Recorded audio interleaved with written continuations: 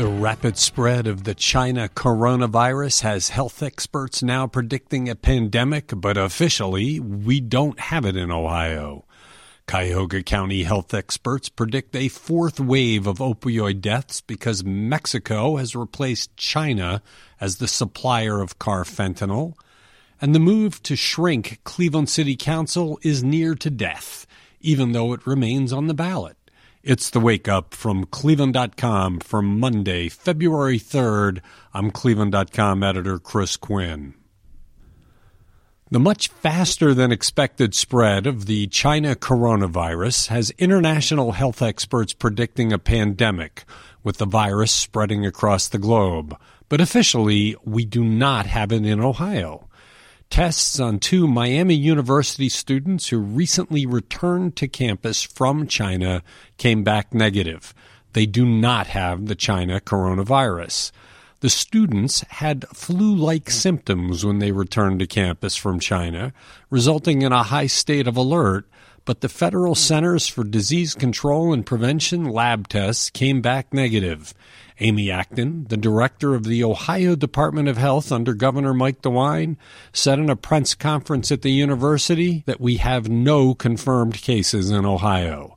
The students had been moved into isolated housing, and food was brought to them pending the test results. The announcement Sunday should give solace to parents of students at the school. Sometimes widespread public condemnation can lead to good public policy, which seems to be happening with the move to shrink Cleveland City Council.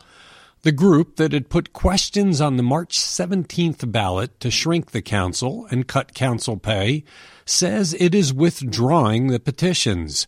If they follow through, the questions will still appear on the ballot for Cleveland voters, but those questions will not be counted. I'm not sure how that's completely legal, as thousands of people did sign the petitions to put the questions on the ballot, but the group says withdrawing those petitions effectively kills the two issues. The number of people and institutions criticizing the plan to shrink council was growing, with no one stepping up to seriously promote the idea, which put a lot of pressure on the organizers. The main criticism of the idea to shrink city council is that it would have diluted the voice of residents. Council members would have gone from representing 25,000 people each to about 42,000.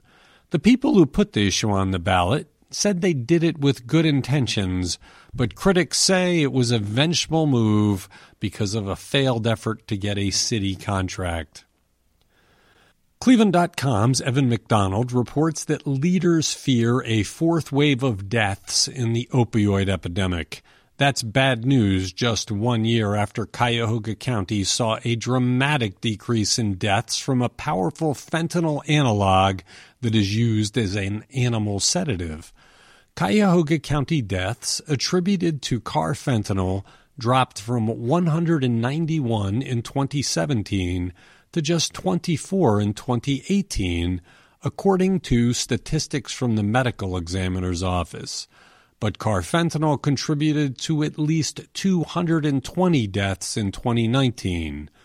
One reason that deaths dropped was that law enforcement managed to reduce carfentanil shipments from China, which had been the chief source in the United States.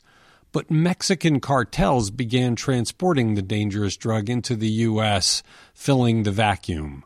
Carfentanil is also being combined now with cocaine, creating a deadly mixture for unsuspecting users. A move to change the Ohio Constitution to make voter registration automatic for anyone applying for or renewing a driver license is on the back burner after Attorney General Dave Yost found two big errors in the paperwork.